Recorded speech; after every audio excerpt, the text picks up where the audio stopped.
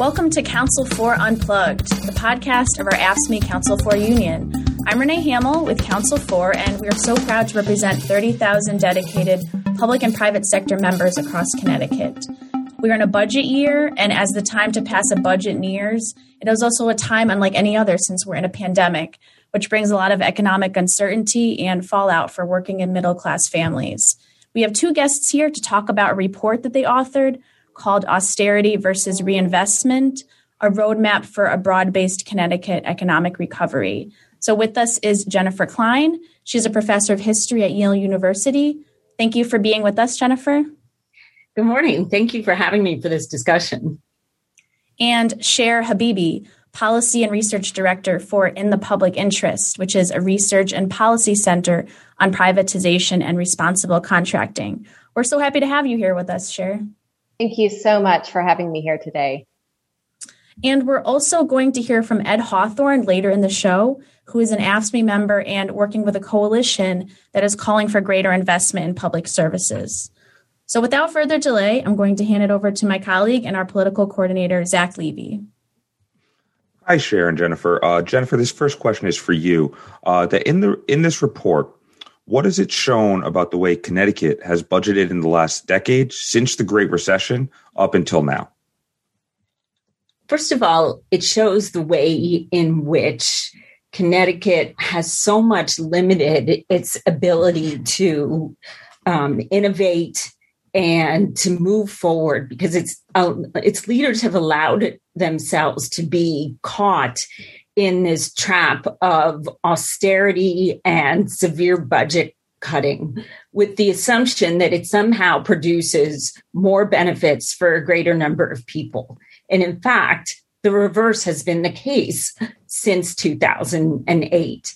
There have been severe budget cuts in Connecticut from public education, the university systems, to the Department of Transportation, Department of Labor, various kinds of social services and care services, even the departments of environmental protection. So what we've seen is a decline in the quality of services and benefits that we have access to because there aren't enough people to be out there doing the inspections, because the job of taking care of roads and electrical grids have been privatized, and bridges. And so, and we also have to factor in the 20% of layoffs or 21% of layoffs that has hit the public sector workforce, the people whom we need to actually do these jobs. So I think our starting point is to see the way in which austerity is a script. It's a political script, and it's also a trap that tells us with rigid insistence that it's the only possible path to solvency, probity, and growth. And yet here we are a dozen years later, and none of the promised results have manifested. Thank you very much. I think that's very informative and a very accurate portrayal of what our members have experienced in the budget cycles over the last decade. Yeah, and the COVID pandemic is only just making things worse. We're expected to see the increase between the rich and the poor, this gap between them increase.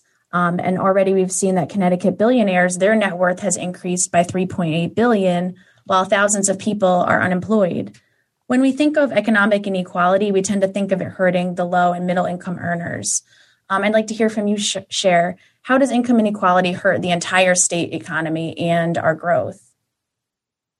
Yeah, so I want to just really, emphasize what you said is that between mid-March of last year and January, the end of January of this year, billionaires have increased their net worth by $3.8 billion.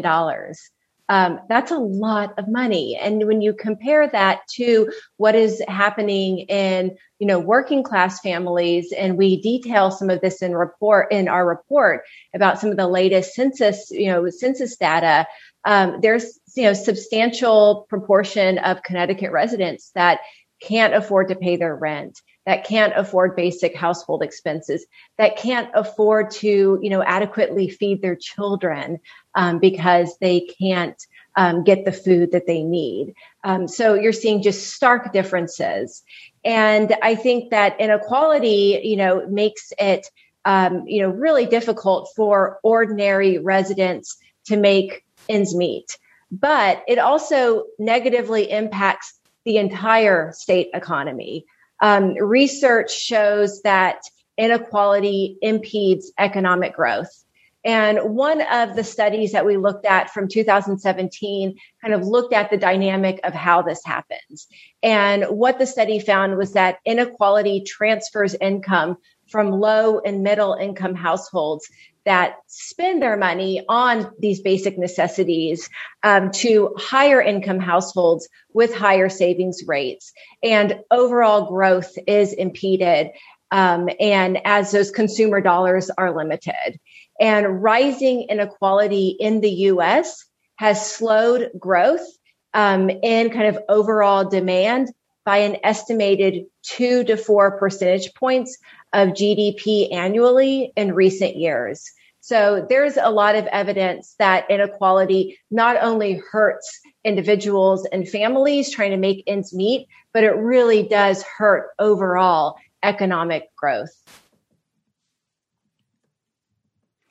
Absolutely. And one of the big things we've seen in the lack of growth has also been tightening of budgets and kind of negotiations to make it harder for state employees to continue, which brings us to our next question, because in 2021, there's a expected quote unquote retirement wave. And the state has recently awarded a contract to the Boston Consulting Group to survey members and present a plan to the legislature about their recommendations.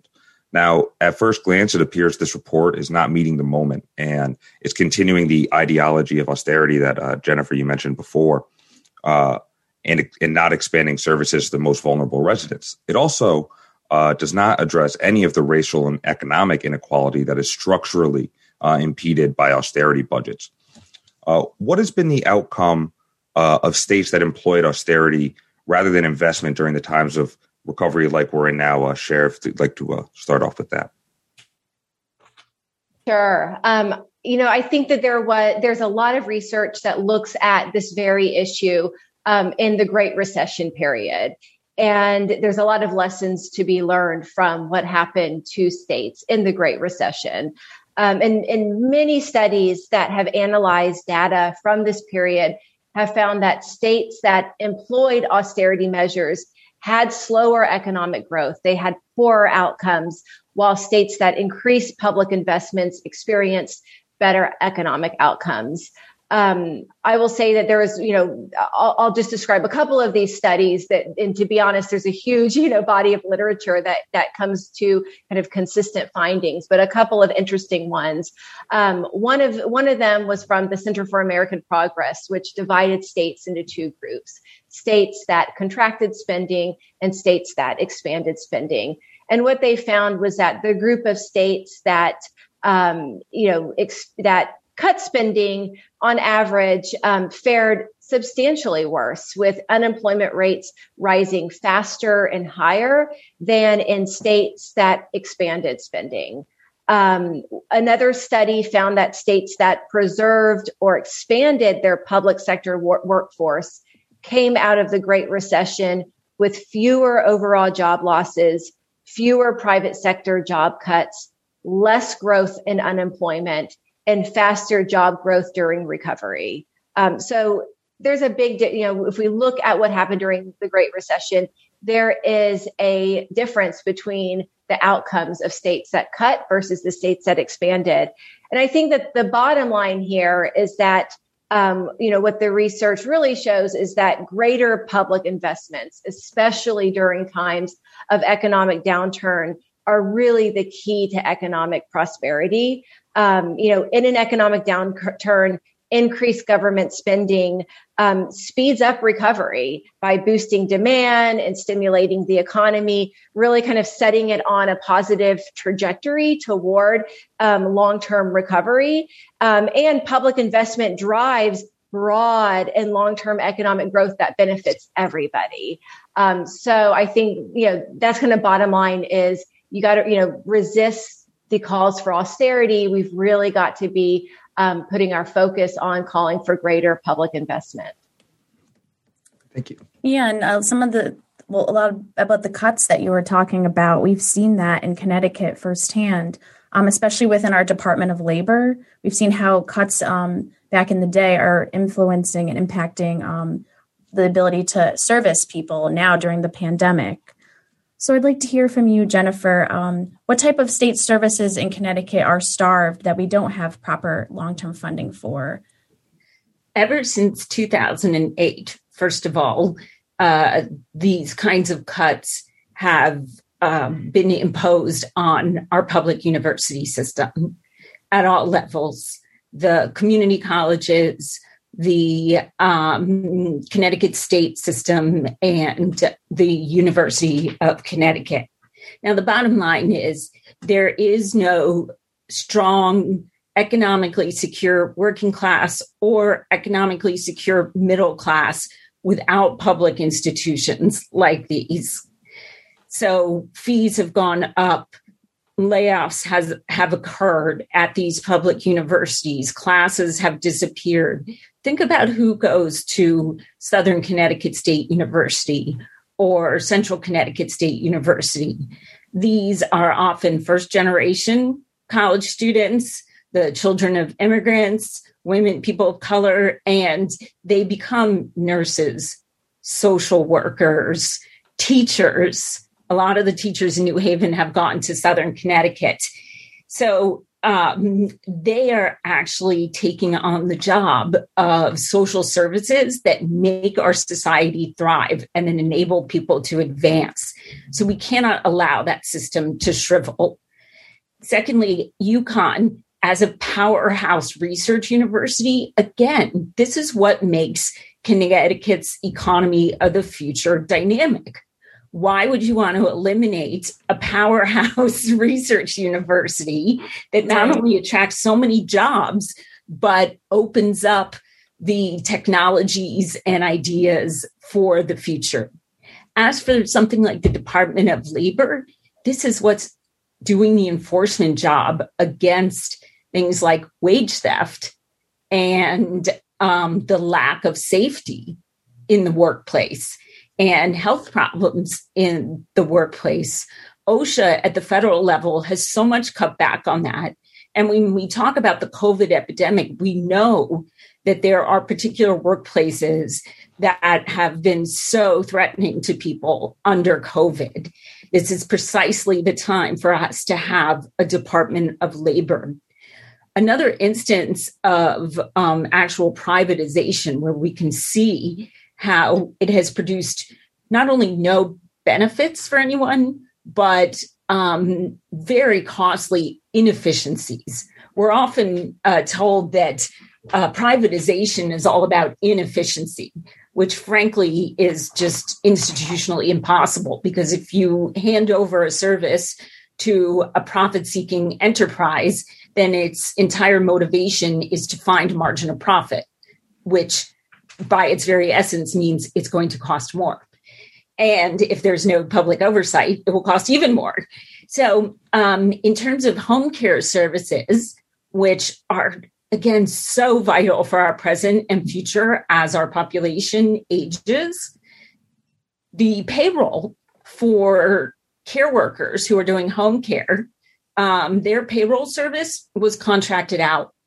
And so there are many care workers who have found that they have gone without paychecks for weeks, or that their paychecks are short, they're undercounted. So then it becomes this huge struggle to track down where the money is, get the money paid. Now, where is the efficiency in that? And it damages people who, until recently, were among the most underpaid people in our state doing among the most important work, caring for elders and family members and persons with disabilities. But what also had made their lives improve was the fact that they had gained recognition as public workers doing a public service and unionization. So let's add in that other critical element about public work is it provides people with a union, a collective bargaining contract with health insurance, pensions, paid time off, and all the benefits that come with unionization. And first of all, to speak as a historian, that kind of unionization has been the chief equalizer in American society over the last 60, 70 years. Secondly, it's been absolutely key for women and people of color. And so if you eliminate the kinds of human services, care work, teaching, education jobs that women tend to predominate in within the state, and you privatize them, that means most likely women will be pushed back into doing jobs that do not have union benefits and don't have anything close to a union wage. So in a year that Governor Lamont proclaimed as the year to really work on gender equity and advancement for women, this kind of austerity agenda completely undermines that programmatic agenda. I think that that's what you were talking about at the end there, especially about the equity, is a really good lead in to this next question, because state employment is often a gateway for many women and people of color having access to retirement security, living wages, and healthcare. And how would a shrinking state workforce through attrition, this expansion of public-private partnerships, and technological displacement harm Connecticut's economy, especially the women and people of color that reside here? Share this questions to you. I just wanted to echo, what Jennifer said about privatization, and privatization can be the outsourcing of public services. It can be public-private partnerships, like you mentioned, Zach. It can be corporations kind of buying up, public assets. There's kind of lots of different forms of privatization. I think that one of the things that Jennifer said that's really important is, look, these corporations, their goal is to maximize profits. They do that by reducing operating costs. One of the ways that they reduce operating costs is by taking formerly public sector jobs that sustained family, that included health care and retire benefits, that were union jobs, and turning them into low wage jobs with no benefits that are no longer unionized. This is what happens in many service contracts when these jobs are transferred to the private sector. One thing to keep in mind is that when this happens, Black workers are particularly impacted by this dynamic. Kind of overall in the U.S., approximately 1 in 5 Black workers holds jobs in government doing this really important work. Median wages earned by Black employees are significantly higher in the public sector than in other industries. And so when these jobs are outsourced, when, the state enters into public-private partnerships, many times these jobs are outsourced to companies that pay reduced wages, that don't pay benefits, potentially causing these families and communities of color to lose stable economic footing. And that can have lasting, impacts for generations. And I'll just say that this holds true for Connecticut state government as well. In 2019, the Connecticut Office of Legislative Research looked at their state workforce. And what they found was that 18.5% of state employees in non-managerial positions identified as Black or African American, which was well above the 11.9% of the total state population who identified as Black or African American. And so, things like privatization and outsourcing and shrinking of the public sector is going to disproportionately impact, people of color. That's absolutely right. And I wonder if I can just add a note in terms of the people who are, using public institutions and that connection to economic growth. And just give a very real world, concrete example of what's playing out now because of this kind of austerity budget politics that Lamont is insisting is inevitable. So there will be no additional money given to the New Haven public school system, even though there simply is not the tax base in New Haven to maintain a decent school system locally. Also because Yale owns all the most valuable property that's off the tax rolls. Many of the new schools that were built over the last decade with state money as magnet schools in order to save money were built without things like libraries. So my kids attend a school that has no school library. Wow. But now, because of the lack of state support, the mayor has also announced that there will have to be branches of the public library closed. So my children and a whole bunch of other, kids in public school go to a school with no library, and our community branch library, Mitchell Library, would be closed.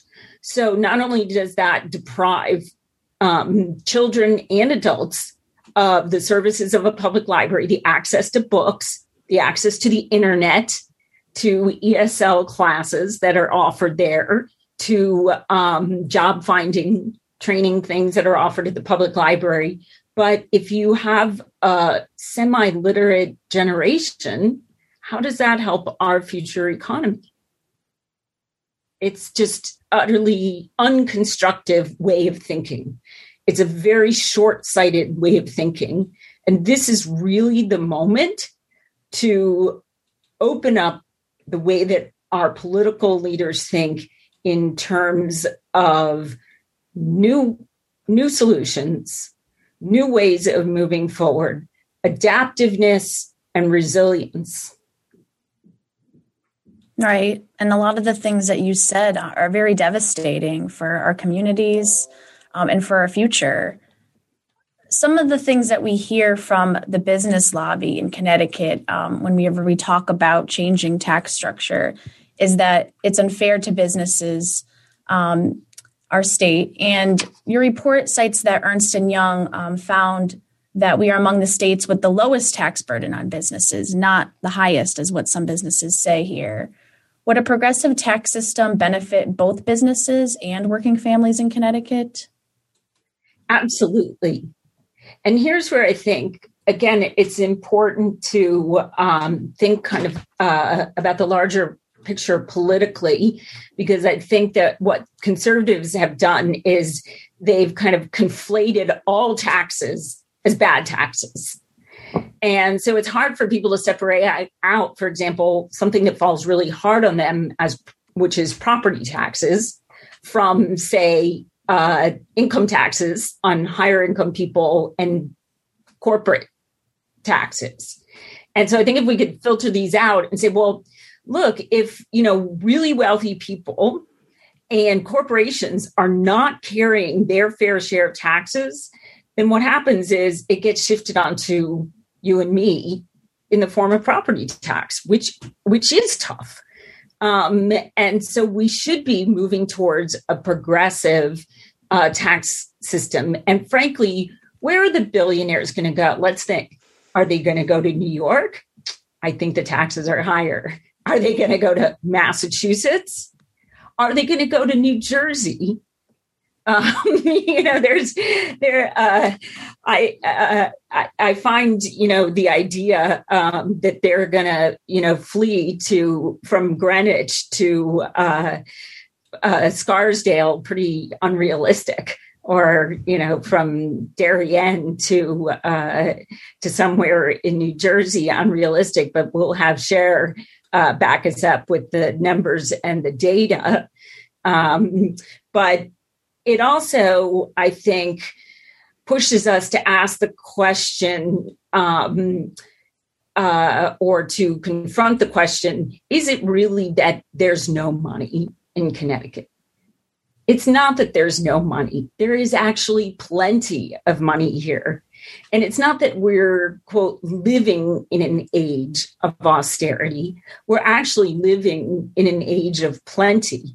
It's just that plenty is very skewed towards a very, very small percentage of people. And so there is money out there. And in fact, it's even being redistributed, because when you privatize services and put it on the backs of people who have to individually carry the risk that they can't, it causes redistribution to flow upward into the hands of wealthy people. And so it's time to really reverse that narrative and talk about how the state should be making the best use of the wealth that in fact is here. Right, well said. So this mass exodus of millionaires and billionaires leaving our state, if anything changes to our tax structure, is that fact or fiction? What do you think, Cher? Fiction. I mean, what Jennifer said is right, and that the research bears that out. So, there have been kind of studies that have looked at all the literature in this area, looked at all the studies that have been done in this area. And they have, in examining kind of all of those studies, research have found that, there's income tax increases cause little or no interstate migration, quote, little or no interstate migration. Also, there was a few years ago, there was a study by the American Sociological Review. They also looked at tax return data for high income households over a 13-year period. And they also said that there is very little evidence that of migration caused by kind of millionaire tax hikes and those types of tax increases on like kind of ultra wealthy households. And I'll just echo what Jennifer said. I think there is this myth of scarcity, and that we don't have enough resources to make these public investments. And it's just simply, that is also fiction. It's just simply not true. And a more progressive tax structure allows the state to actually have the revenues to make those public investments, to have all the benefits that, of public investments that are more broadly shared, and can actually go a long way to setting a foundation for having a Connecticut that works for everybody. So I just want to, make sure, kind of going back to the big picture, that, that scarcity is also fiction as well. Well, thank you both for setting the record straight for us. This has been such a great show. I want to thank Jennifer Klein and Cher Habibi. Thank you so much for your time. Thank you. I hope that we continue to have this conversation, and that will enable us to really think about the absolute essential role that public services and the workers who make them a reality are going to play in all of our lives to meet the challenges of the 21st century. I completely agree. And thank you both for having us today on the program. Thank you.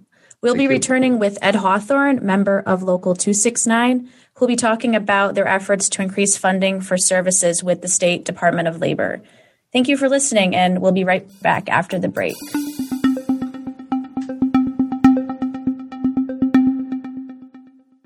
Our next guest is Ed Hawthorne, who serves as Vice President of Local 269, which represents workers at the Connecticut Department of Labor. He has worked with the Connecticut DOL for 10 years as an appeals referee, and he's also president of the Western Connecticut Area Labor Federation, AFL-CIO. Thanks for joining us, Ed. It's great to be here. Thanks for having me.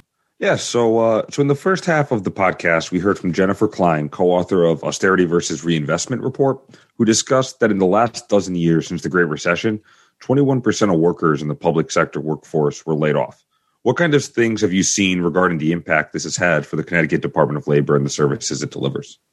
So the Connecticut Department of Labor is actually split in two. We provide service for job seekers and also for the unemployed. So whether you are looking for a job or just recently lost your job, we're going to provide you with those services. What happened to the Department of Labor in 2015 is we lacked the required funding in order to keep our experts employed. So they laid off over 100 workers, closed multiple offices, and most importantly, it closed our call center. So there was, at the beginning of the pandemic, due to lack of funding and cutting funding back in 2015, we completely lost the ability to talk to people because for safety purposes, we had to close our doors. So I've seen what budget cuts do. Our commissioner always said before the pandemic even occurred that we weren't down to the bone, we were hitting the marrow when it comes to the amount of people we had. So not only were we, understaffed, but we were underfunded, which prevented us from being able to service the public to the level that we wished to do at the beginning of the pandemic. Since then, we have, kind of beefed up the staff, but a lot of them are only temporary workers. So our call center right now has zero, and I repeat, zero permanent employees. So what the plan is, according to all the sources that I've talked to, is for this call center to be temporary. For me, it's all about access. And if you're going to close offices throughout the state and close a call center at the same time, people are going to lack access and not be able to get through. I don't know about everyone else listening to this, but when I call someone, I want to talk to a person, not a machine. And but especially when you're just out of work and maybe you've never been out of work before, you want to get somebody on the phone. You don't want to go through 45 prompts and then get a call back later on. And without the proper funding and without the proper support from the state, we're not going to be able to properly serve the community that we care so much about. I think he answered the part two as well, Renee, if you just want to kick into the next one. Sure. So Cher Habibi, she mentioned in the last segment that we have this myth that there is a scarcity of resources in Connecticut to make public investments, but that a more progressive tax structure can allow the state to increase revenue and therefore provide more investment to public services. Council 4 is part of the Recovery for All Connecticut, which is a statewide coalition that focuses on eliminating extreme inequalities and building a more just Connecticut. Creating a more fair tax structure is one of their goals. So I'd like to hear from you. Tell us about why you think this is critical, not only to those who rely on state services, but also to public sector workers and the future of our state economy. So the tax structure in Connecticut is almost backwards. I mean, if you look at all the taxes we pay as working people, everyone probably listening to this and everyone that's currently talking on this podcast, we're all middle-class folks that punch a time clock and go to work every day. The folks that have what I call passive income are the people that collect money off of other people's work through stock dividends and capital gains and things such as that. So it's almost backwards that our tax structure currently is rewarding people that don't actually work, but that profit from other people's work. So in order to properly fund our front lines and get the services that we all need and that, those even less fortunate than us depend on, we need to fundamentally change our tax structure to something much more progressive than it is now. There's no reason that I should be paying the same effective tax rate or even a higher effective tax rate than somebody that makes much more money than me, that lives in a gated community on the Gold Coast and has no idea what the problems of Main Street are because they've never set foot on Main Street. They, kind of set foot in their country club and that's about it. If we fail to fund the front lines, it's something that I go back to DOL because that's where I work, but that's something that I care about, that we need to service those that are looking for work and that are less fortunate than us and need help to get back on their feet. And the only way to do that is through funding. I always when I talk about revenue, I like to say that the middle class is easy to tax, and that's kind of taking the easy way out because we receive a paycheck every week or 2 weeks normally, whereas it's a little bit harder to pin down the people that pay on a quarterly basis that might, pay through stock dividends or things like that. So I always say choose, nothing worthwhile is ever easy. So I hope our legislators and our governor are brave enough to go after the income that's a little bit harder to get, but that comes from the people that are more able to pay without actually feeling it at all. Right. Myra Cruz, who's a member of your local, she was profiled in the report. She talked about some things that she would like to see with the DOL if there was more investment. I was wondering if you could talk about what greater investment in the Connecticut Department of Labor would do and how would that benefit residents? I come back to it's all about access. The more people we have, the more access the public will have to us. You see a lot of the groups online are very frustrated that they can't get through to somebody. And trust me, my members at AFSCME Local 269 want to take every call.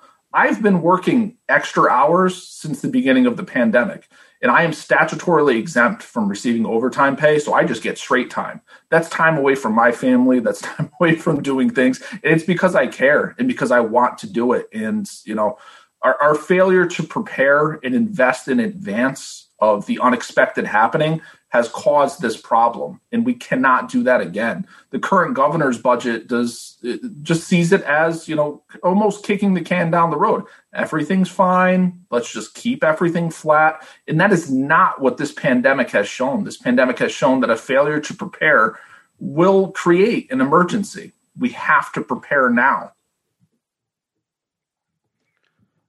Now, just finishing up here, is the local you're part of, Local 269, is collaborating with Unidad Latina en Acción, or ULA, a community-based immigrant workers organization, on an event this month.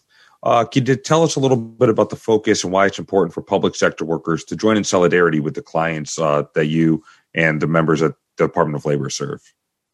Well, it's absolutely necessary to partner with the community-based groups such as this. They came to us and they were concerned about educating the people that they serve about work, like wage hours and the rules behind that. Our wage and hour division does not have enough people to service all of the complaints that it brings in. It really doesn't. And it's a shame because our wage and hour division is a moneymaker. They bring in revenue well over what we pay them.